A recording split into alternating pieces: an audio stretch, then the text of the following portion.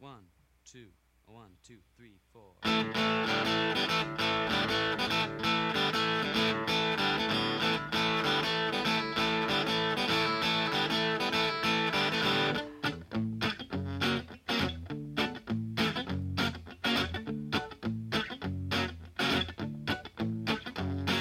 Now if I had the courage, I'd pour into your jar all the things that I have heard you whisper in the dark. And when that jar was heavy with your honeyed confidence, I'd put it. Hello, welcome to Indie Bandwidth, an alternative music podcast. Actually, I'd say it's a father-son podcast. I'm the father. And I'm not. All right, what are we going to do this week, Parker? This week we're going to do the album Secret Juice 3. No, that's very, very wrong. The album Book of Horizons by the band Secret Juice 3. That's right. So this is an amazing album, which of course I've said about both of the albums. All three of the albums we've done so all far. All four? This is all three. This is the fourth. The previous three, and this is the fourth. Yes. It's hard to keep track. This is the fourth episode we're doing. But the first episode we recorded after launch, right? Yes. So as of recording this, our Beck episode should be going up in like a day and a half. That's right. And you know what? A quick thank you to everyone who's been listening to the podcast. We're really grateful. I've gotten some great feedback, some great comments, and we really hope you're enjoying it. But it's great to know that there's some people out there listening. And hopefully we'll pull in a couple of more people with this Secret Juice 3. I happen to know a few listeners who will probably be able to get interested in this one. But I'm really excited about this one and also super nervous. Full peek behind the curtain. This is our second attempt at doing it because I'm so bad at doing this one that we had to start over because this album makes me talk too much. We didn't even get to the song. We didn't even get to the for songs. Like 15 minutes. Exactly. So we're just like, wait a minute, Dad, you need to learn to shut up. So I'm going to try to take a little bit more of a back seat. Do you want to try to give a recap of the history of this? Or what would you like to say about Secret Juice 3 themselves? I can do a bit of the history. Sure. So Secret Juice 3 was formed out of members of the band Mr. Bungle. The sort of, I guess, like showrunner of Secret Juice 3 who writes most of the stuff. Ooh, showrunner, I like that. Is Trace Bruins. Yep. Who I believe was the guitarist for Mr. Bungle. That's correct. One of the guitarists. One of the guitarists. And he, along with other musicians, created Secret Juice 3, a side project. That's right. That was like mid-90s, I think. Mid-90s. And when did First Grand Constitution release? Which was their first album? Boy, I don't remember exactly, but it must have been around 93 or 94, I think. So their first album was First Grand Constitution and Bylaws. Correct. Their second album was Second Grand Constitution and Bylaws. And then they created Book M. Right. And then the one we're doing today, which is Book of Horizons. That's right. And out of all of their catalog, and there's a lot of albums after this one as well, which maybe eventually we'll get to. Why did you want to do this one in specific? Because you chose this album to cover for Secret Juice 3. I just think it's my favorite Secret Juice 3 album. It a lot of, not all the songs, but the songs on this album that do speak to me more than any other Secret Juice 3 songs. Wow, that's amazing to me, and I think super cool. Because I think in a lot of ways, this is one of their most conceptual albums. Book M, if anybody here is listening to this album or gets inspired to listen to it, I think you really like it. But you might want to also go and visit Book M, which we'll cover at some point. Book M is how I got into Secret Juice 3, and it's a much easier listen. It is. It's a little more. It's an easier entry point. A little easier on the ears, and I know a lot of our audience came from our first episode, which was Pavement. So if you're a Pavement fan, be prepared. This is not them. This is different territory. Yeah. But really, really good. I mean, one of the big differences I'd say right off the bat is this is mostly instrumental. It's a very instrumental, and what lyrics there are, you can't really understand without a lyric sheet in front of you anyway. Right. Because spoiler, there's some death metal growl in here. Yeah. And also, just based on genre, they're one of the hardest bands to pin down because they do, part of their whole deal is doing many, many genres. That's right. Well, let's talk about that for a second because not only do they do different genres, but unlike other bands like a Stratosphere, I might say, who we'll cover eventually, that sort of flow between genres in sort of a fun, free way. With Secret Chiefs 3, it's very intentional, right? I'm not going to go too much into this because this is what got me into trouble last time and I had to stop the podcast. But Trey Spruance, the guy who composes all the music, is a deeply philosophical person. And this music is really, really deeply philosophical. And he has, at least starting on this album, divided up all the songs into 7 different bands, right? So he's basically come up with 7 different bands, and each song represents or is played by, quote unquote, played by one of those bands. Even though it's mostly the same musicians, there's these different bands. So do you want to read off what some of the band names are? Okay, so I'm going to start with Forms, Ishrakiun, Traditionalists, Holy Vem, Electromagnetic Azoth, is that how you pronounce it? Yep. And then there's one that's not listed. Yes. Which is NT Fan. And that's the 7 bands. So each song is quote-unquote played by one of those bands. So as we start listening to the album, we'll name what band it is, and you'll start to get a feeling for what those are. And I'll try not to talk too much about it, but there's a very specific reason for each of the genres, which I don't fully understand, but I know it's there. I trust that there's a reason behind it, because Trey's a genius. And I say that about a lot of people, but that's undeniable about Trey, for sure. One of the things you and I have talked about on this album that I'd like to hear you talk about a little bit more is that there are some songs on this album that are just completely enjoyable right off the bat, and some that are sort of conceptual. Like, how do the different songs hit you? We'll talk about that as we go through, but... Oh man, I really don't know how to answer that question. Well, maybe that's a better question to answer as we go through, right? Because we'll have our response to each of them. And so the album's called Book of Horizons.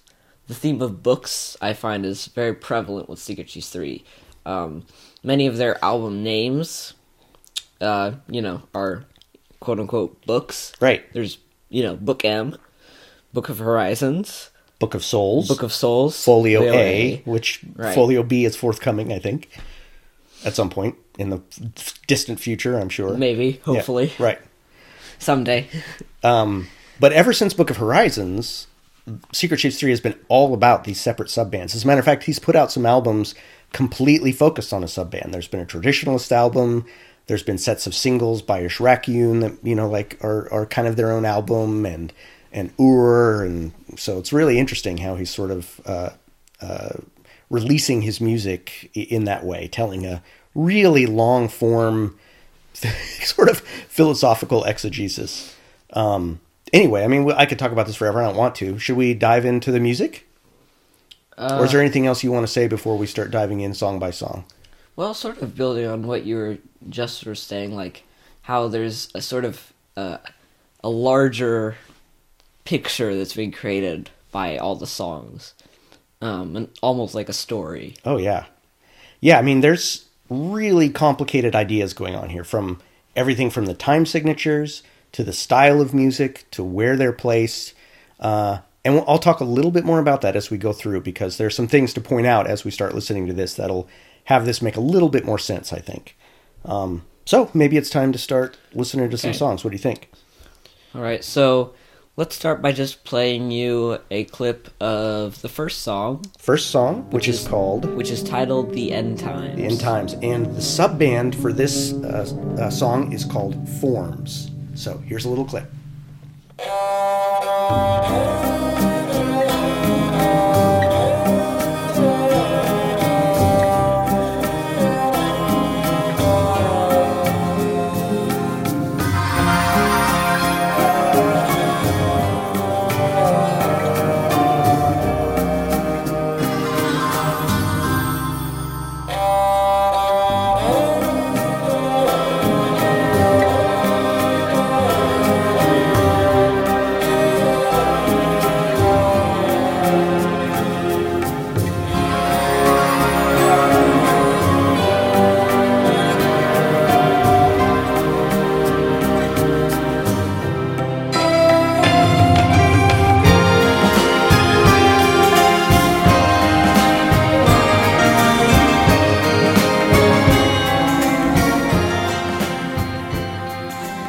that was our clip of The End Times. I honestly think this is one of my favorite songs on the album. That's really cool that you that you think that. I mean, I really like this song too. It's not my favorite song on the album by any stretch, but I do really love it. It's sort of like almost like a sad, melancholy beginning to this album, right? It doesn't hit you in the gut in the way that some other albums we've done have started with a gut punch. Yeah. So you mentioned that it was it's of the sub-band Forms, which I think I'm the least familiar with, probably. Yeah, it's interesting. Like this is a pretty straightforward song for the band Forms. When we come to the next Forms song, which is track 5, and we'll get there in a minute. What's it titled? The Owl in Daylight. Oh. That's much, much different than this song. Yeah. For sure. This song is kind of straightforward. There's actually a few straightforward songs, right at the start of this album. But let it be known it is a few. A few. And then we're going to get into some quite weird territory. And frankly, it's going to be hard to know what kind of clips to play because each song is so different that... Well, we might have to end up doing multiple clips. We might have to end up doing multiple clips, that's true. So, I do really like this song, though. And it is, to me, it makes me feel really sort of melancholy. I think to a degree, all of these albums are sort of a discussion of, not a discussion, an allegory about the descent of the soul down through, the higher realms down into matter. And this would be the beginning of that. So this is sort of a really almost sad sounding song to me. What does this song make you feel or think? Yeah, it's a bit melancholy, but it also feels like, so I think the End Times is a pretty good title for this because it definitely it gives sort of a vibe of like an emptiness waiting to be filled almost. Oh, interesting, yeah. And in terms of Book of Horizons, that sort of makes sense. Like a horizon. A horizon. Well, now I'm not thinking of the good words. Do you know what I'm trying to say? No, and I feel like I'm probably going to trip over myself a lot when I'm trying to talk about this album because it's really easy to lose yourself because it's thick with ideas. It's like I keep finding myself tripping over my own feet when I start to dive too deep into any one of these songs. But I really liked what you said that you felt like. It was sort of like a descent into emptiness. Like it's almost like there's a void being filled in this song. Or more like there was something empty. And I feel like since the album starts with the end times, it's the end of something. The beginning starts with the end. Right. And so that implies that it's the end of something, but the beginning of something else. So it seems like the song gives sort of a melancholy feel of something that was, but also sort of a foundation for something more to fill it. That's it's sort of the vibe I get while listening to this song. Yeah, no, I would agree. I think that's a really good description of it. So this song moves into one of my favorite songs on the album, frankly, and probably my favorite sub-band. The next song is called The Four, subtitled The Great Ishraki Sun, and it's by the sub-band Ishrakiun. Should we go ahead and listen to a clip? Is there anything you want to say about this before we play it? Well, I don't see the point in saying much before you play the song, but... Point taken. Let's just start. Let's give it a little clip. Here you go.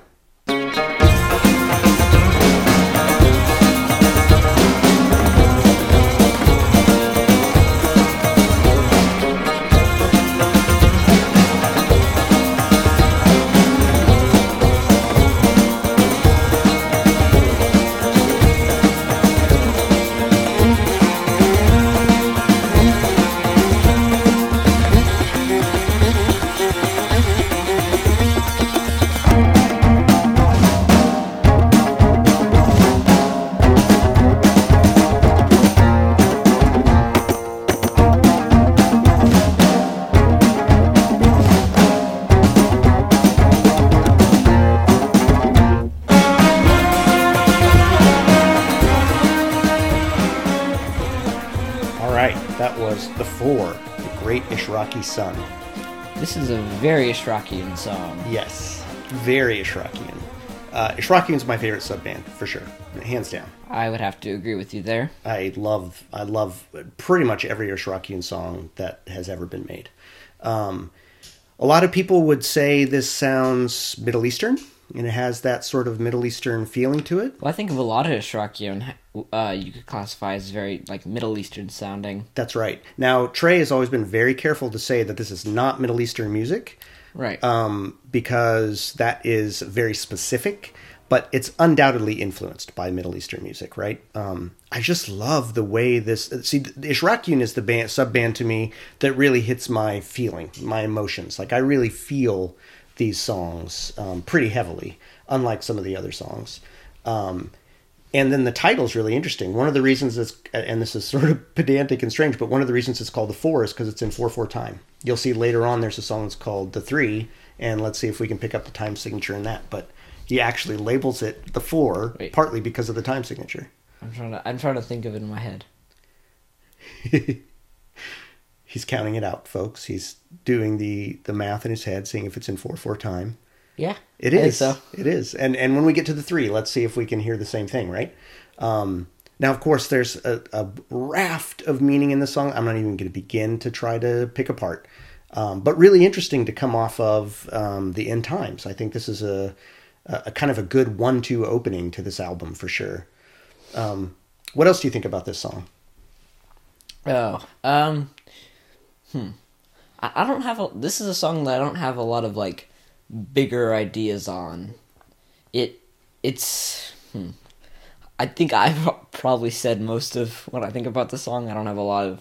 Yeah, I don't necessarily... This is a song that I kind of just listen to. I don't really like dive that deeply into the 4. Yeah, I mean, you don't need to think about this song too much, right? That's kind of what I meant when I said, like, this is a song I feel pretty deeply, because I just do. I don't have to think about it. It's not conceptual to me. Ishrakian is not the conceptual sub-band. They're a band that kind of goes straight from my heart in a certain way, which is one of the reasons I think I love it so much.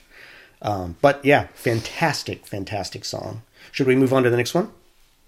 Sure. All right, so this song coming up is called...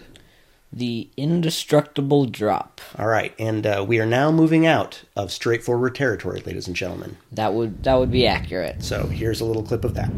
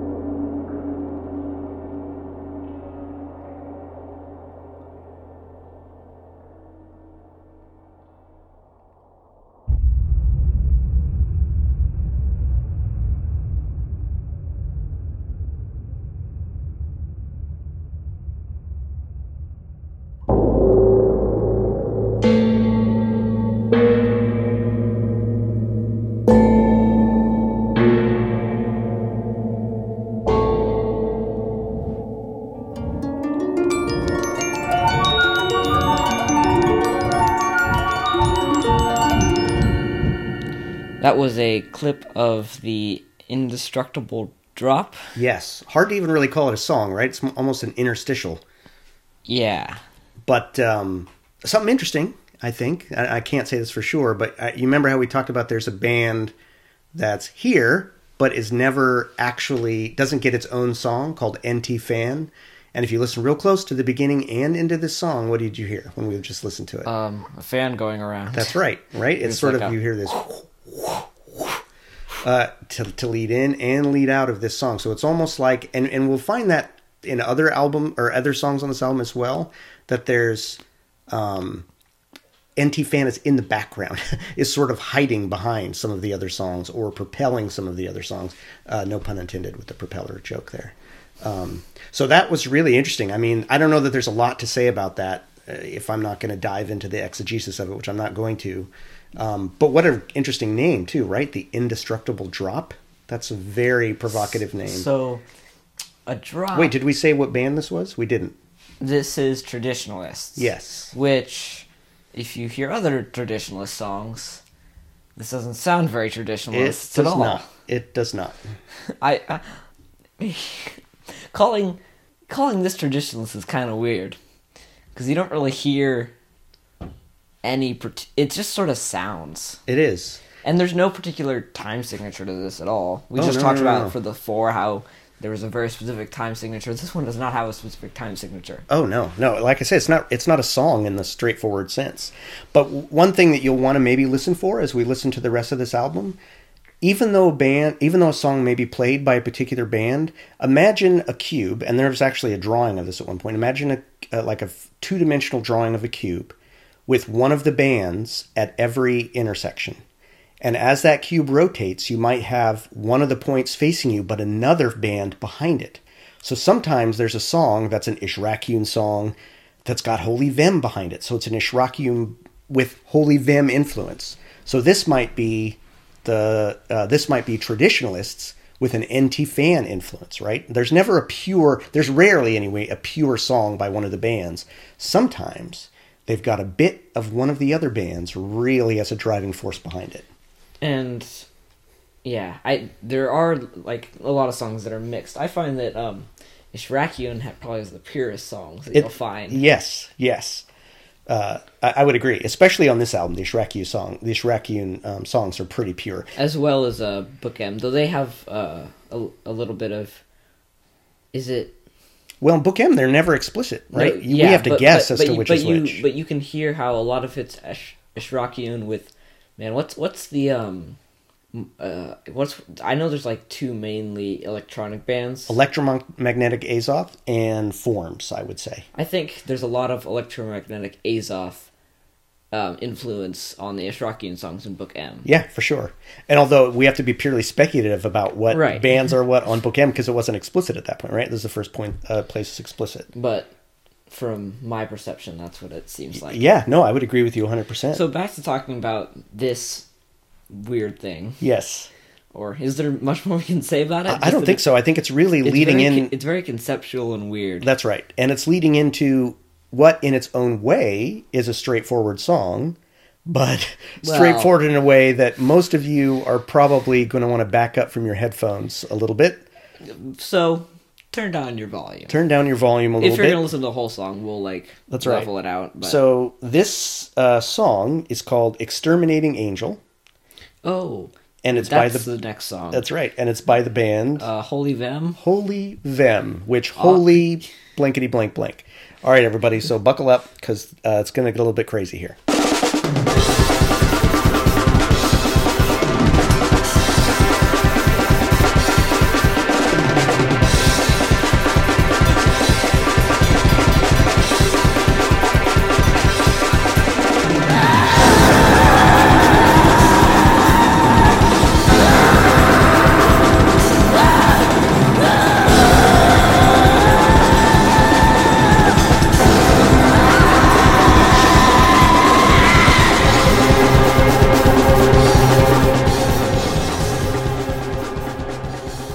So that was a clip of Exterminating Angel. By Holy Vem. It's a song that when I listen to the album, I usually skip. This is black metal or doom metal. I don't quite know which way it fits into that, but it is serious hardcore metal of the deepest, darkest variety. This is one of the songs that it's hard to tell what time it would even be in because it's just chaos of drums. Chaos time. And just it's very off-putting and it doesn't feel like a lot of metal songs feel like songs. This one that's it just feels like a lot of drums and screaming. It's hard to even hear the bass or guitar or anything. Right. Now, from the philosophical point of view, the Holy Vem is really important in Trey's kind of cosmology, as it were, because this is not the devil, this is not evil, this is the giant angel with the fiery sword, right? This is the angel that guards the gates of heaven, so to speak, that's trying to separate the wheat from the chaff, that sort of Old Testament crap where God's not always, super nice. Sometimes he's going to burn your enemies to the ground, right? So this is some real Old Testament stuff, in my opinion. And this is one of the songs with lyrics, right? You can't understand them per se. We had to look at the lyric sheet as we were listening to them. And sometimes you'll hear one of the lyrics and it'll be muttered so quietly that you don't... That, like, when we were listening along with the lyric sheet, there was a lyric written, and I couldn't even hear it because I could hear, like, faint... but I couldn't hear any words because the drums were just, like, way louder over them. Right. It was just, like, mumbling. But or whispers. If you ever do at all get into this album, right, you listeners out there, I would really recommend pulling up the lyric sheets for this, because it's really interesting. Like, here's what I'm just going to read one stanza of the lyrics. The watchers sent the winds for your strength, but you bury your head back in earth. Coward, you fall to your knees before your holy delusions. Right? So there's just this giant angel with a flaming sword basically telling you all sorts of stuff. And it's... I'm not going to read any more of the lyrics, but I really recommend going and reading through them because it's pretty profound stuff, actually. And it actually fits the tone of the music really, really well.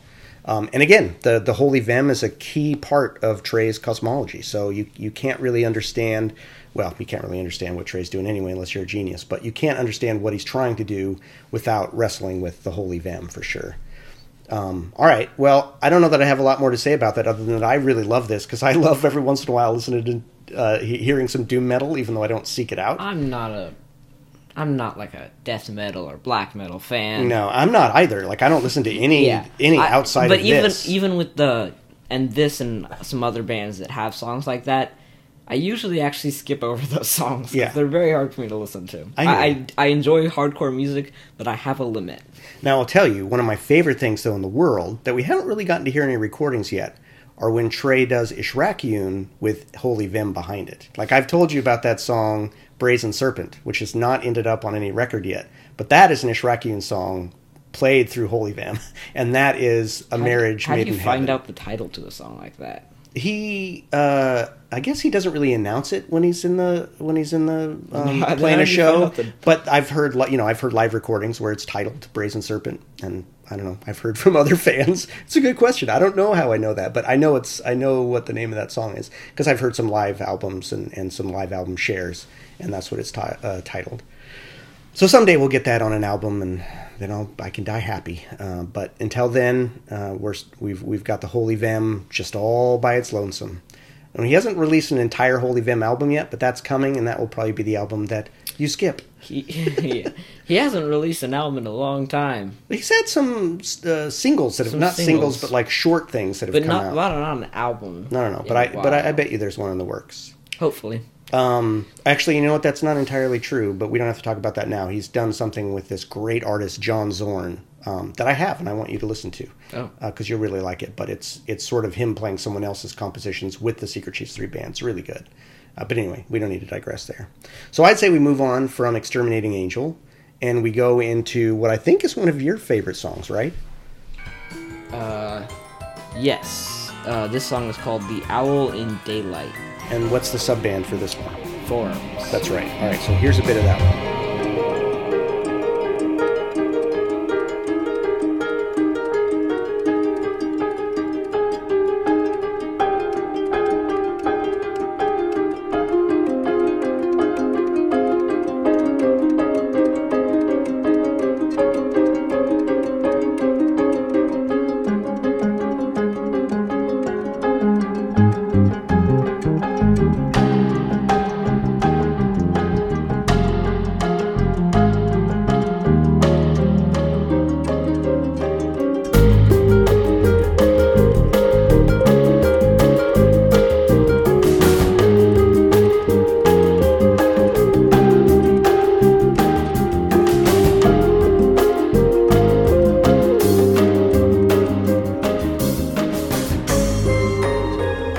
That was a clip of The Owl in Daylight. The Owl in Daylight. Now, an interesting thing about that name, which you probably don't know, is that was the title of the last unpublished book by Philip K. Dick.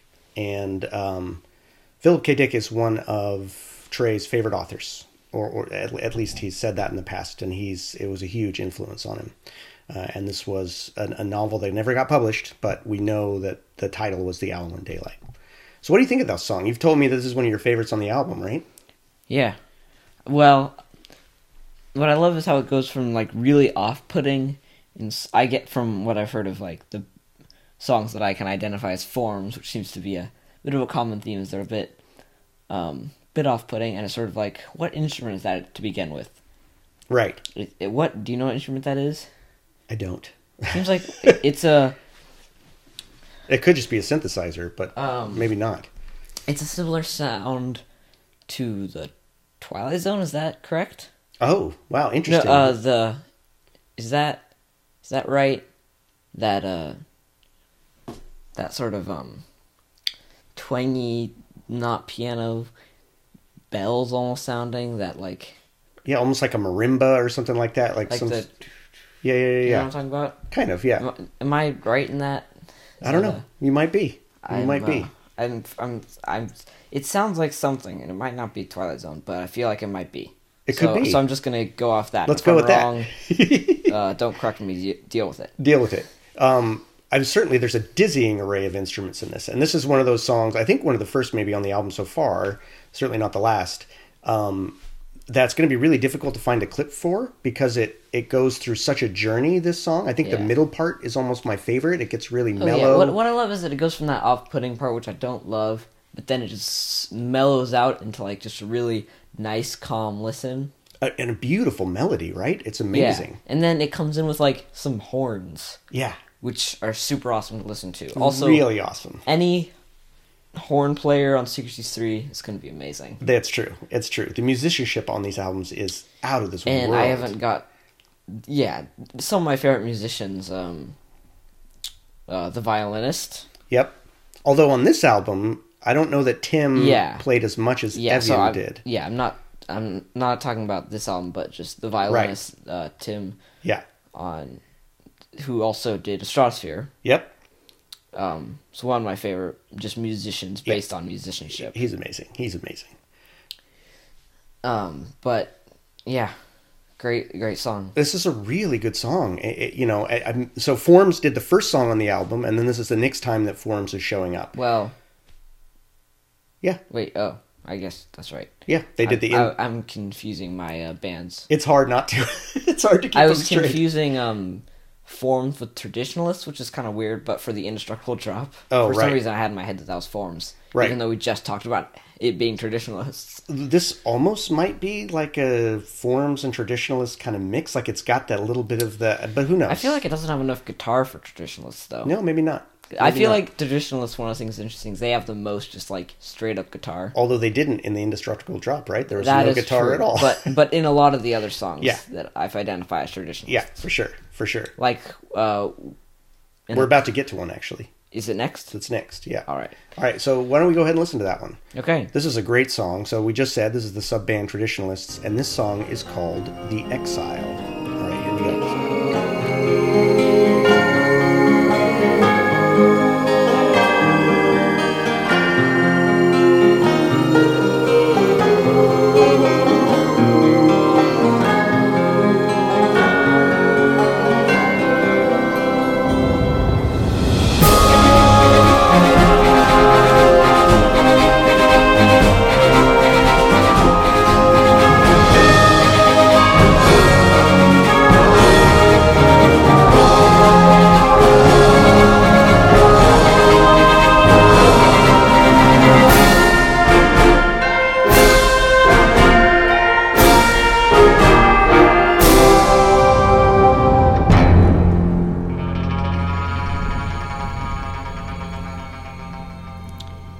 So that was a clip of The Exile. By Traditionalists. Yes. What a great song.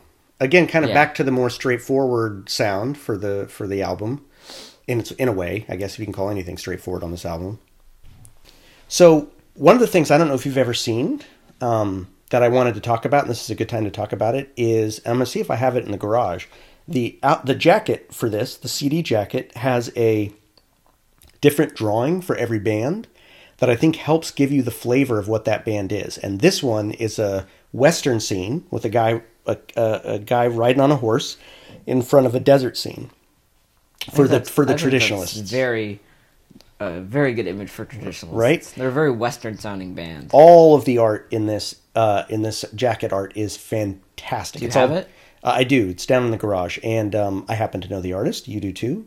Mike Benowitz, fantastic artist. He did all the art for. He did? He did all the art for this album. Yeah. Oh, that's pretty cool. And he worked with Trey. I know really for a long time, getting it conceptually right. And Trey was very specific about how he wanted each band to be represented.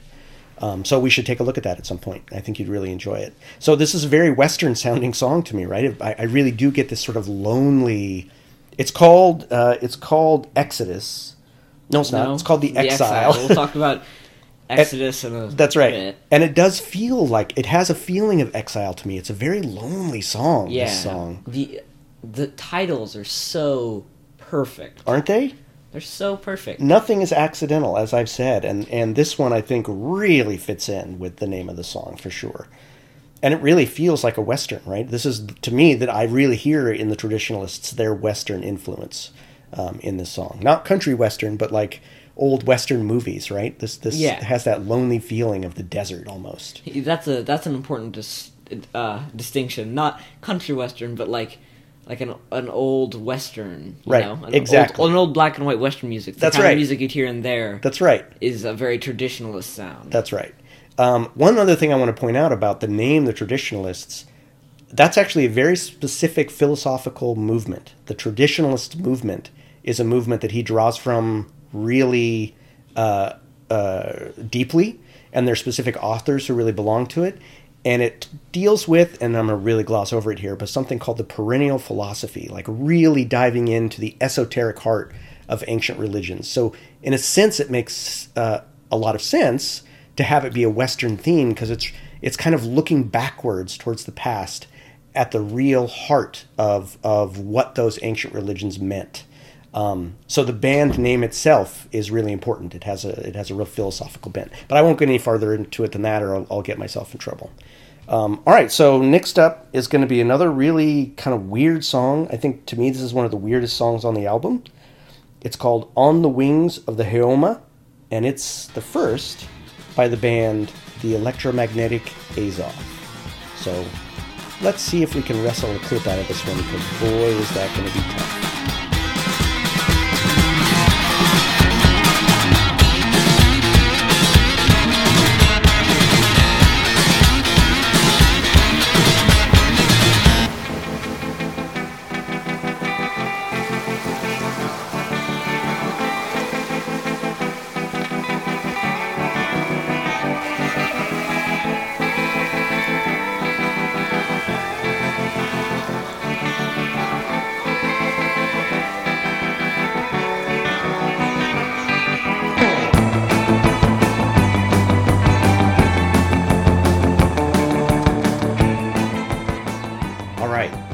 That was On the Wings of the Heoma, and that sub-band was, let's see here, I've got to check it out. Oh yeah, of course, how could I not know that?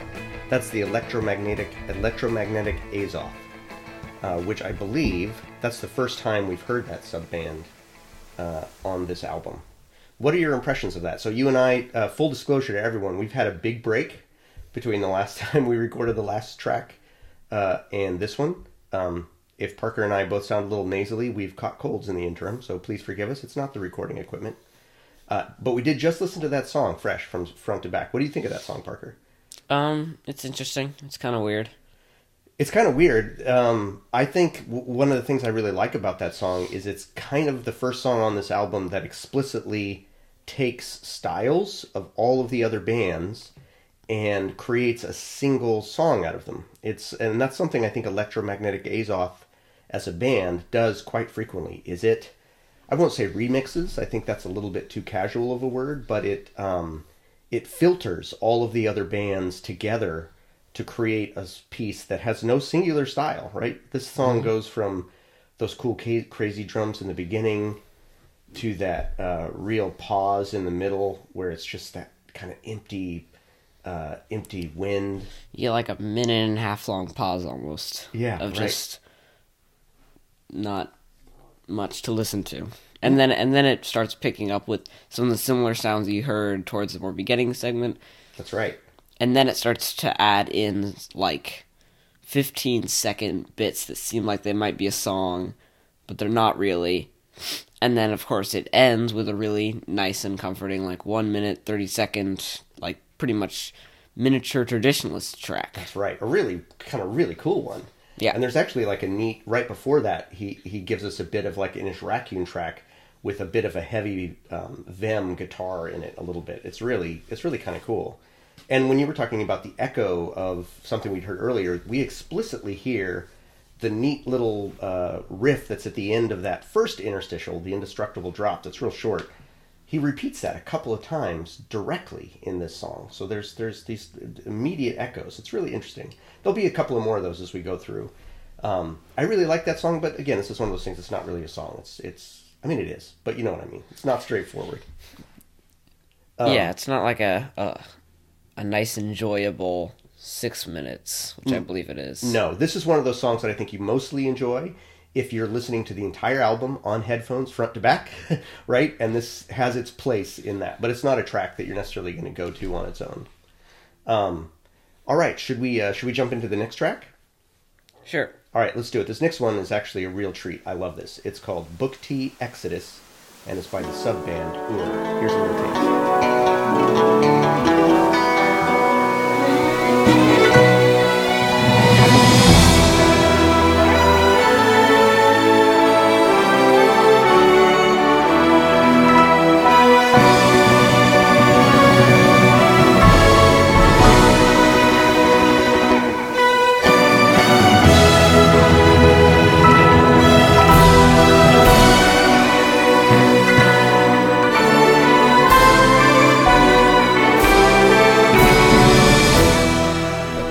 A clip of Book T Exodus. And what was the sub-band? Ur. That's right. And Ur. This is sort of unique on this album in that this is a cover. I don't know, maybe some of you even recognized it if you were able to pick that up from the clip we played. It's by a guy named Ernest Gold from a movie, I believe, called Exodus, which I don't think I've ever seen, but I'm going to go out on a limb and say it's a Western, because that's a pretty Western epic sort of song. You hear the same types of guitars and horns and that kind of thing or instruments that you hear in your classic Western background music. That's right. I mean, it makes me think of mesas and buttes and sunsets and horses and all that kind of stuff. And it's interesting. I mean, this has something in common with that other song we heard, The Exile, I think, in a certain sense, even though it's a different band. To me, I have always paired them together, even though they're different bands. I think it's a pretty great song. This, again, is one of the more straightforward of the songs, and this is one of those songs that I will definitely skip to on the record if I just want to hear a few of the songs on this album. There's so many layers to this song orchestrally. I feel like the engineering behind this song is just gorgeous. It is one of the more straightforward songs that they'll play. Yeah, for sure. And I think obviously that has to do with it not exactly being theirs, but well, sort of. But there's a couple others, right? Like The Exile was, right. I think, is Trey's composition, and that was definitely he definitely is able to write straightforward music when he wants to. I didn't say he didn't. You're right, he didn't. But yeah, it is interesting that he did a cover. There's some covers on those earlier albums, on the Second Grand Constitution and stuff like that. So covers are not unknown to Secret Chiefs 3 for sure. But it's good stuff. I really, really like this song a lot. And even if you don't find yourself really liking this album, I recommend going and checking out a few of the tracks on it. And this is one of the tracks I recommend checking out, because I think no matter what kind of music you like, you're probably really going to like this song. This is always one of the first tracks I skip to when I go to click on the album and listen to it. Nice. That's awesome. Yeah. Again, I think there are a handful of tracks on here that are super crowd pleasers. This is one of them. It has a lot of meaning too. I'm not going to dive into that here. Like I said, I could go on forever about that stuff, and I don't want to. But its placement on the album and the style of music it is very important in the sort of exegesis that Trey is laying out. But I'll leave it to you to try to figure that out, dear listener, if you so desire.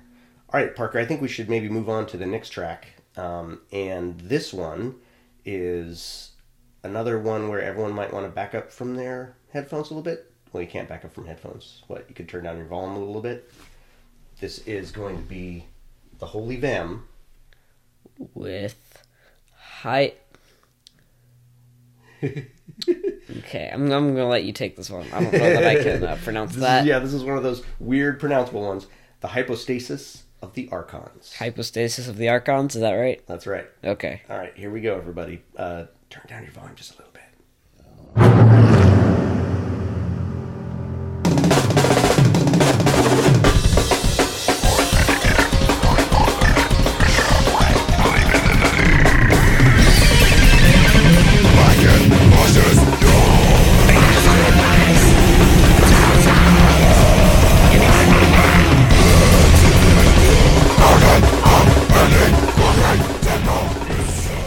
That was a clip of Hypostasis of the Archons.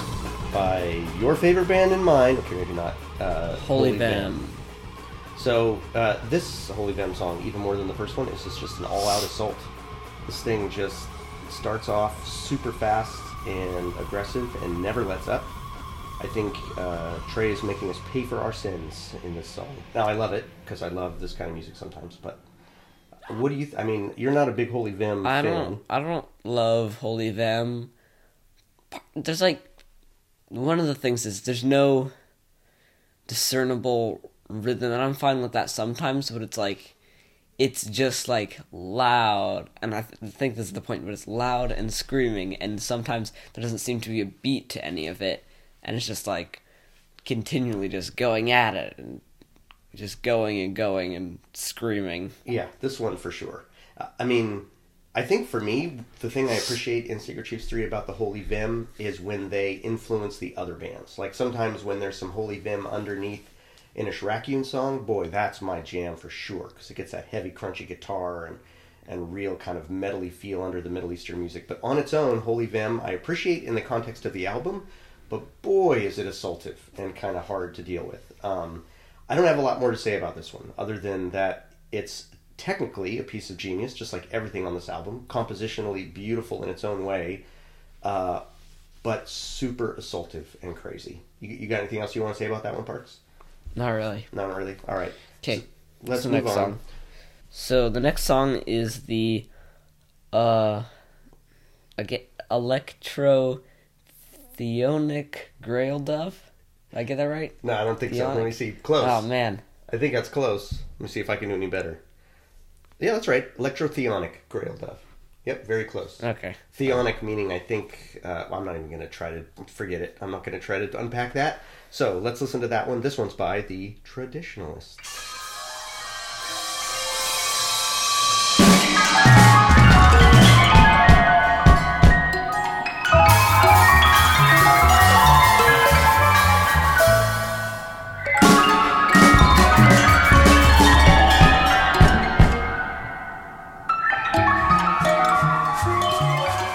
Alright, that was a bit of the Electro-Theonic Grail Dove, and what we played you is all of it.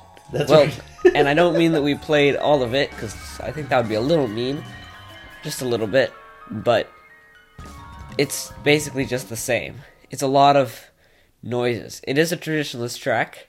Kind of hard to see how it's a traditionalist track. Right. This breaks the mold of the traditionalists a little bit, or at least what little we understand of them thus far. It's supposedly a traditionalist track. For sure. Again, I think this is one of those tracks you can't look at in a vacuum, right? It's meant to lead from one song into the next. It's a interlude, or that's right. The other word that you use. That I use a lot, interstitial, which I'm probably using way too much and not appropriately in this context at all.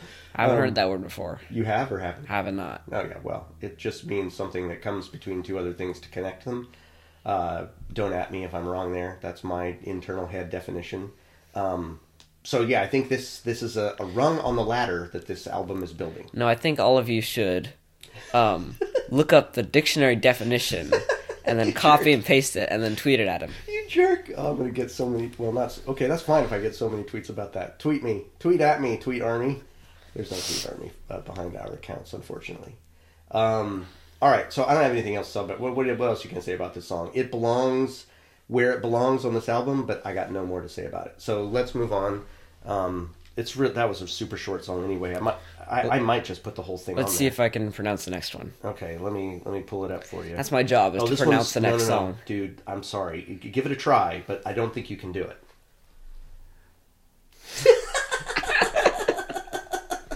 Okay, this is the 3. The 3 by my absolute favorite band on the album, Shrek. Here we go.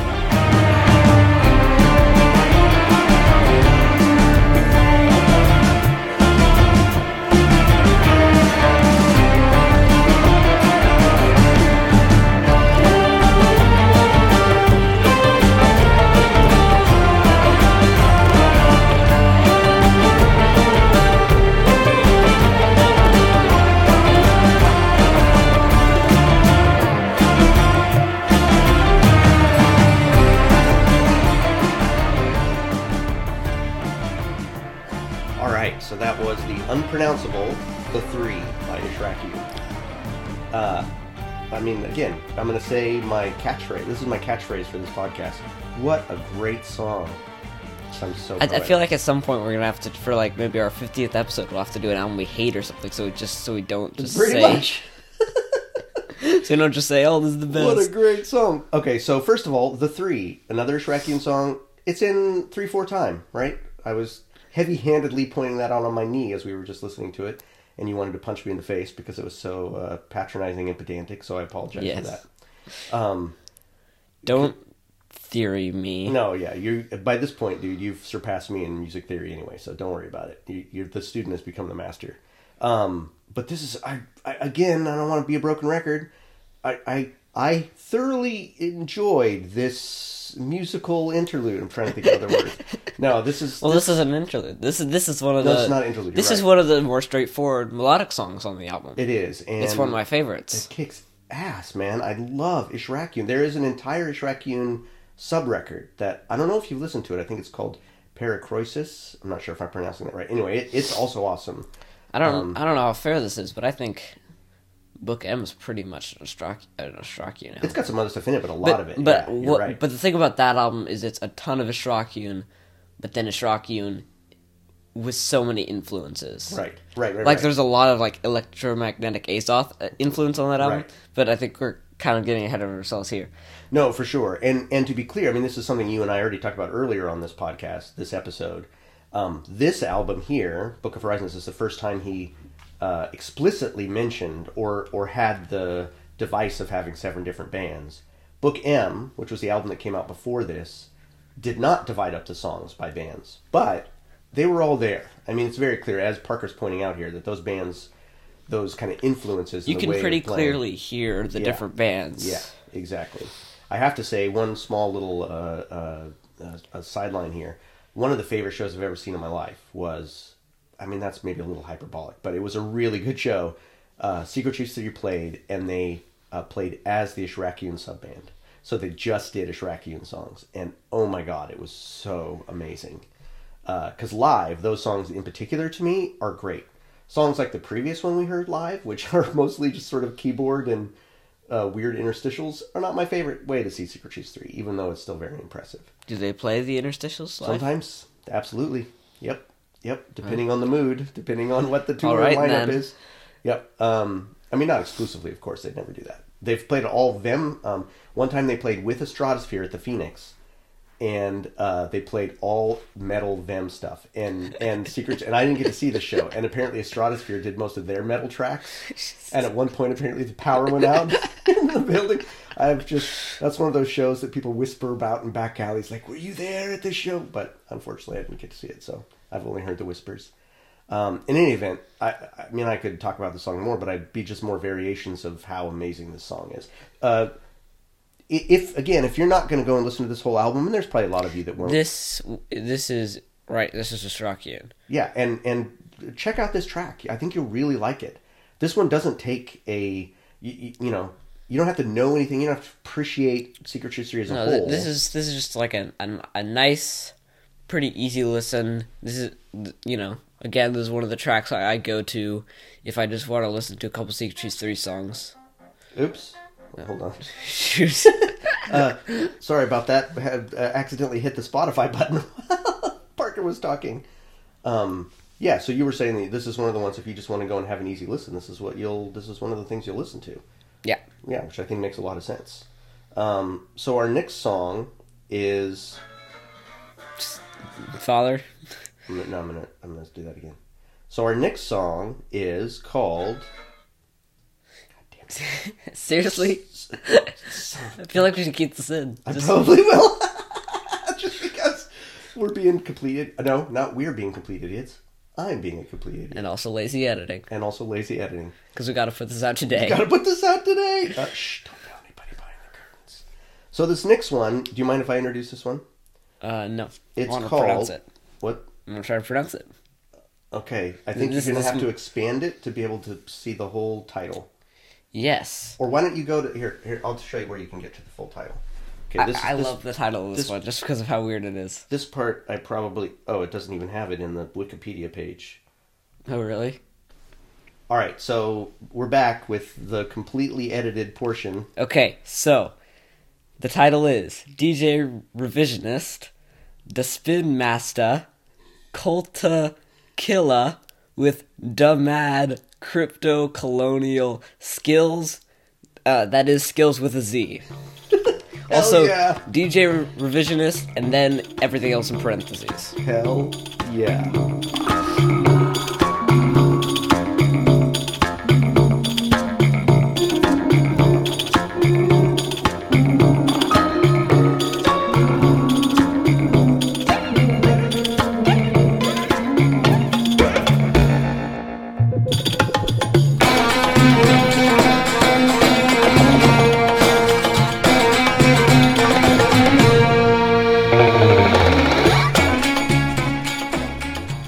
That was DJ Revisionist, the Spin Master, Culture Killer with the mad crypto colonial skills. You gotta emphasize the does and with that kind of thing. With the mad crypto colonial skills. A little better. Yeah, not so good though. Yours was better.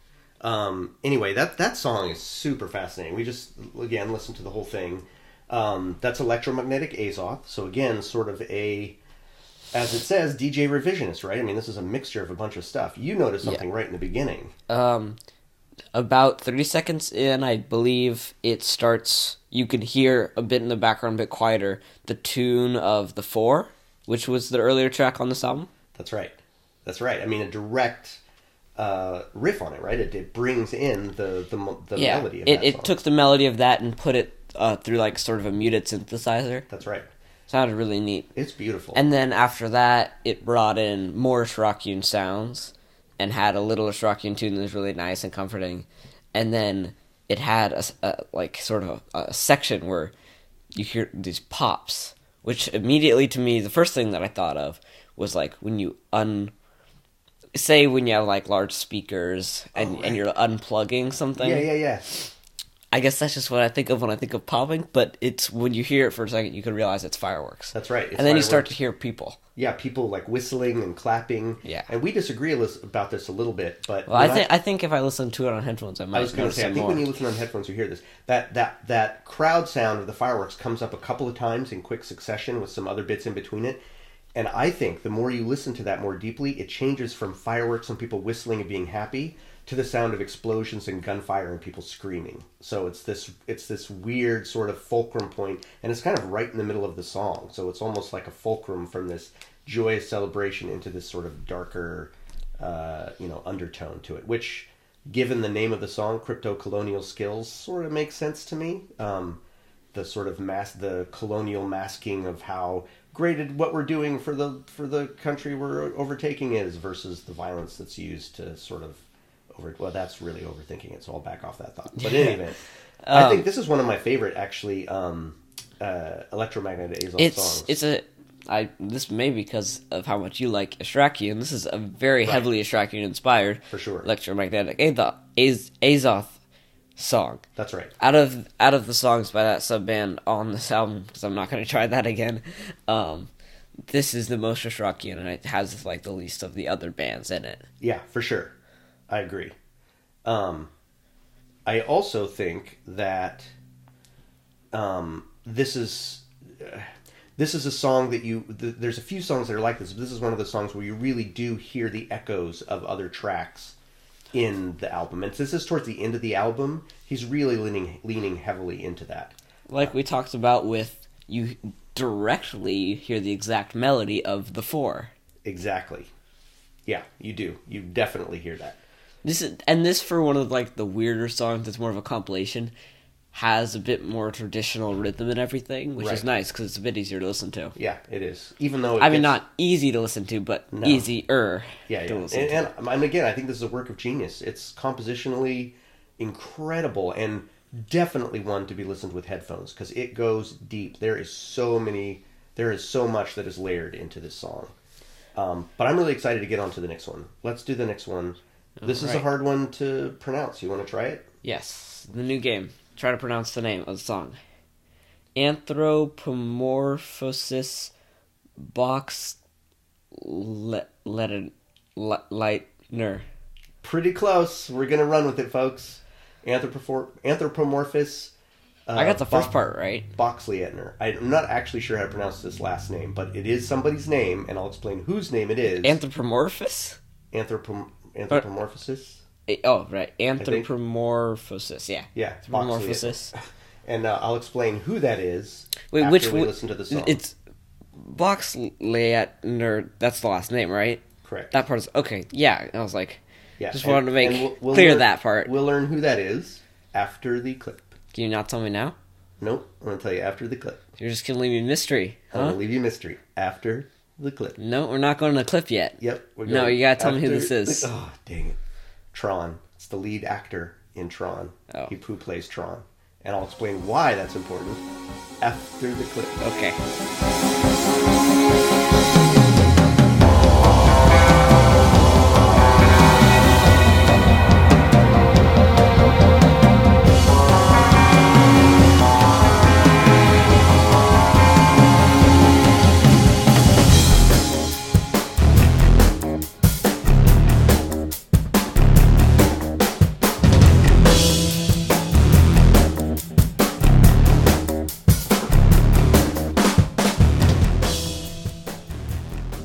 Okay, that was a clip of Anthropomorphosis Boxley-Etner.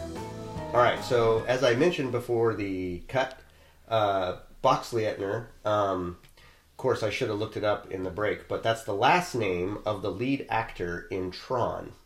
And that's important because Tron is a Gnostic movie.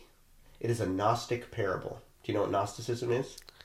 You've mentioned it, but I no. So Gnosticism is and please forgive me, all of you Web of Mimicry listeners out there who are about to eviscerate me because I'm giving such a tepid definition of it.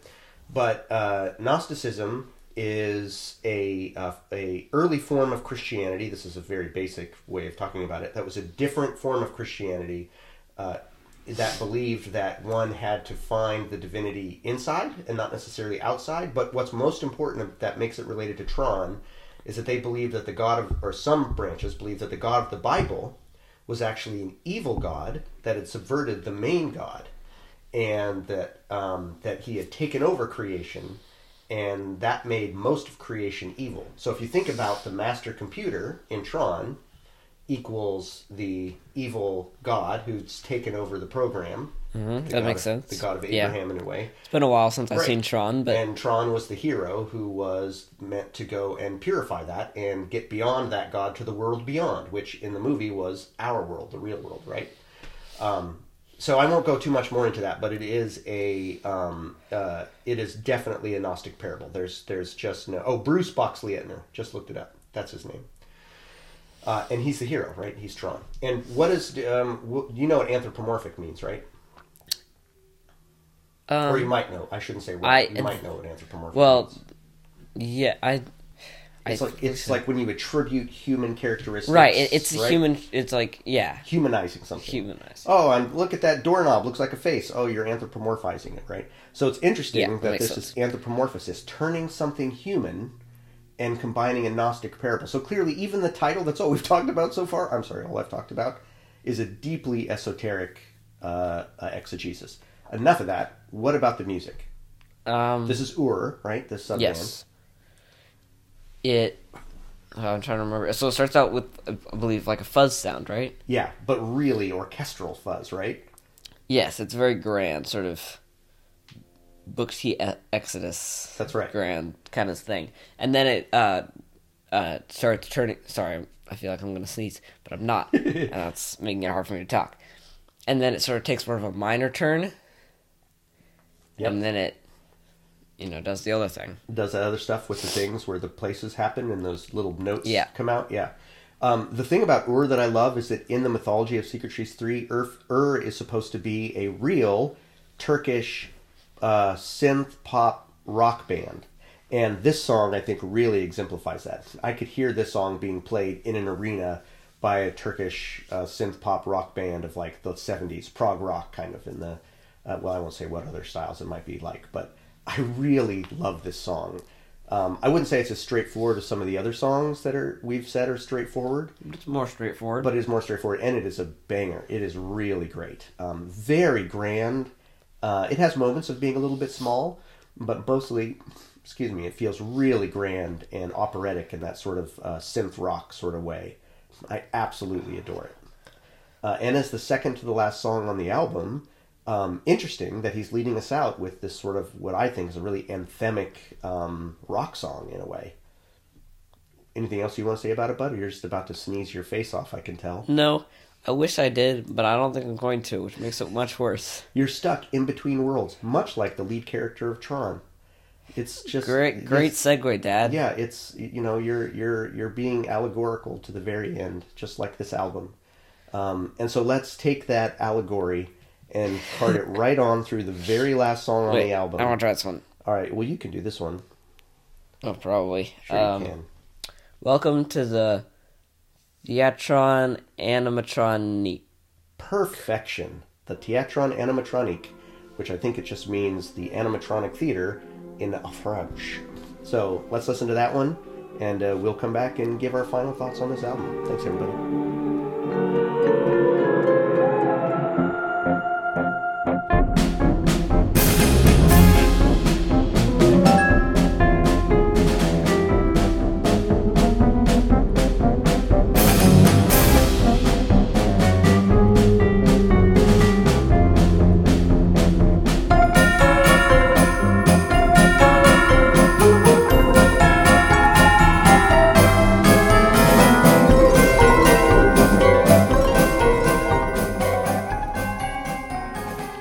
Okay. All right. That was Welcome to the Theatron Animatronique.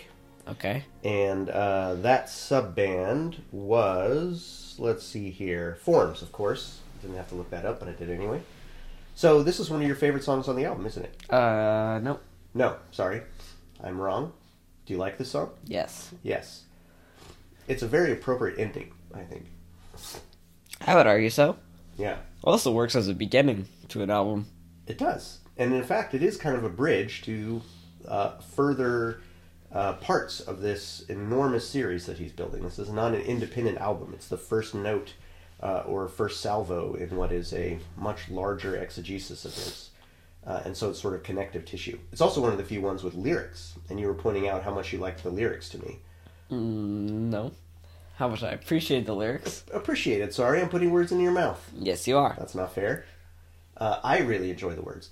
They're very alchemical, of course, very esoteric and layered. What did they remind you of? You were telling me. They reminded me of sort of like Old Testament stories. Oh, for sure.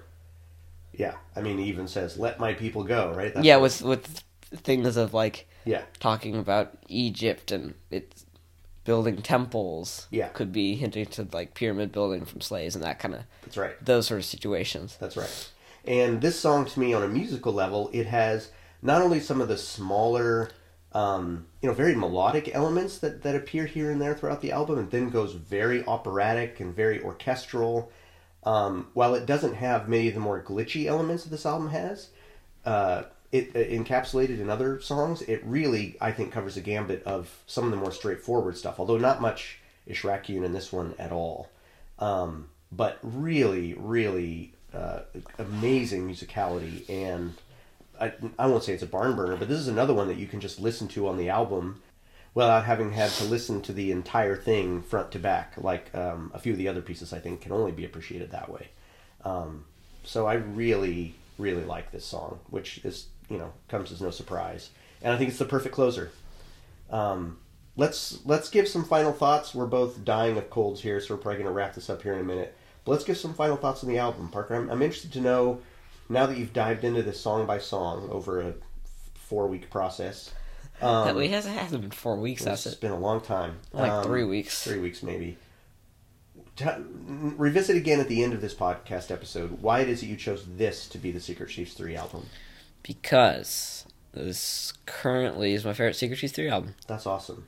Even though song by song, it's not necessarily chock full of your favorites. No, but it has so many songs that are my favorites that it makes my favorite album.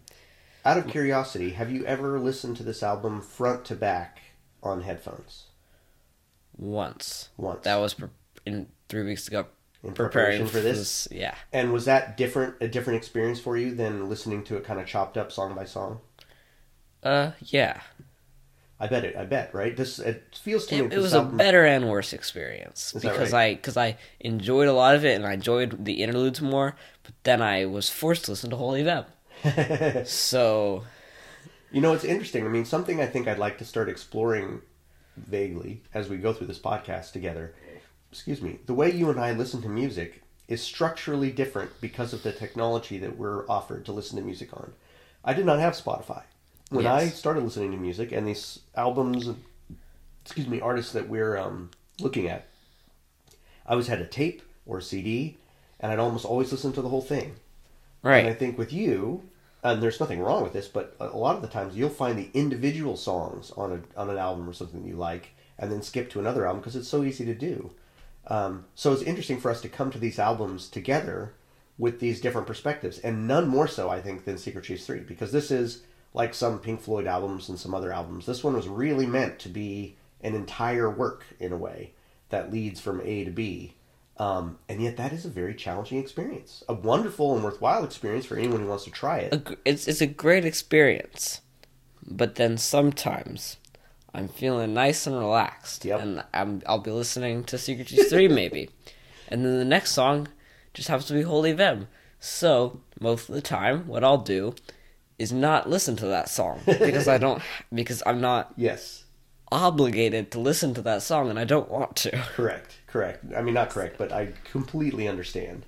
I mean, I'll be honest, I don't listen to this back to front that often either. There are other Secret Chiefs 3 albums, like Book M, I can absolutely listen front to back, with no pauses. Book M, I've listened to front to back, I think, almost more than any other album. Interesting. Mostly because it's one of the few albums that I got into on my MP3 player a couple years ago, and so right. I'd listen to it on car trips. Right. And I just listened to front to back. I think I listened, one of the times we went up to our grandparents' house, I believe I actually listened to it 3 times. Wow. Completely over. Nice. Just because I was into it and I didn't have anything else to do. Nice. Well, listen, everybody. Secret Chiefs 3 really is worth your time. You know, I'm not sure that we gave it the best, that we put its best foot forward on this podcast. You know, we did our best. To be honest, we're suffering from colds, so sorry if this episode lagged at all. Yeah, and we also really need to get this out. We really need to get this So out. keep up with our schedule. Do you think people have caught on to our schedule? Yeah, so far? there's people that listen to it as soon as it comes out on Tuesday nights. That's every true. other Tuesday. No, Monday nights. Monday night, sorry. Every other Monday late at night. Exactly.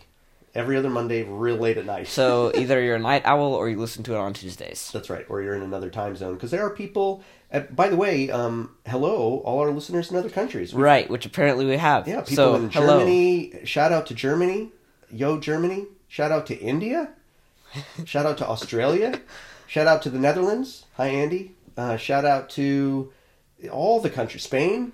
This is pretty great. So we have listeners in the States, but we also have listeners not. So hi, and thank you for listening. Yeah. And sticking with us. Listen, I really think Secret is great. I think this episode is probably going to be okay. It's probably not our best episode, so we'll get better. And hopefully. Listen, next week, I think. Not next week, 2 weeks from now, we've got one that we're real excited about. One that we've kind of been talking about for a while. One we've been talking for a while, and I think you guys will enjoy based on what I think are demographic is. That's right. If you're a Pavement fan, we're going to dive into a gem, an absolute gem. We're going watery domestic, everybody. Yeah, so, So hopefully hold on. that That's right. keeps you guys satisfied with some payment. That's right. And a small note, because I'm going to be trying to pimp this out to a bunch of my Secret Chiefs 3 buddies. Boy, guys, I'm real sorry. I feel like I probably could have done a much better job on this album, so my apologies.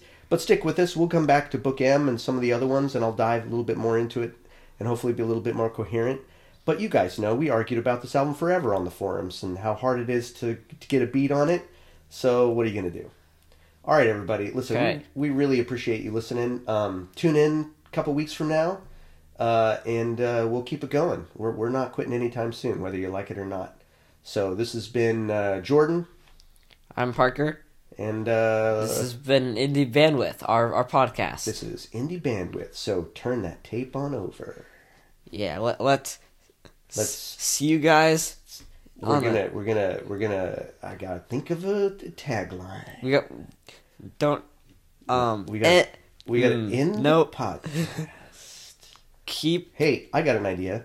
Hey, playing hey, guitar or whatever instrument. Hey, Twitter. I don't know, piano. Send us your ideas for what our ending tagline should be. We'll have a contest. Yeah, sure. We'll have a tagline contest. Let's have a tagline contest because Test. we're incapable of finding our closing tagline. Okay, Except so I say it like this. All right, everybody. No, seriously. Thank you for listening, and we will see you 2 weeks from now. Peace.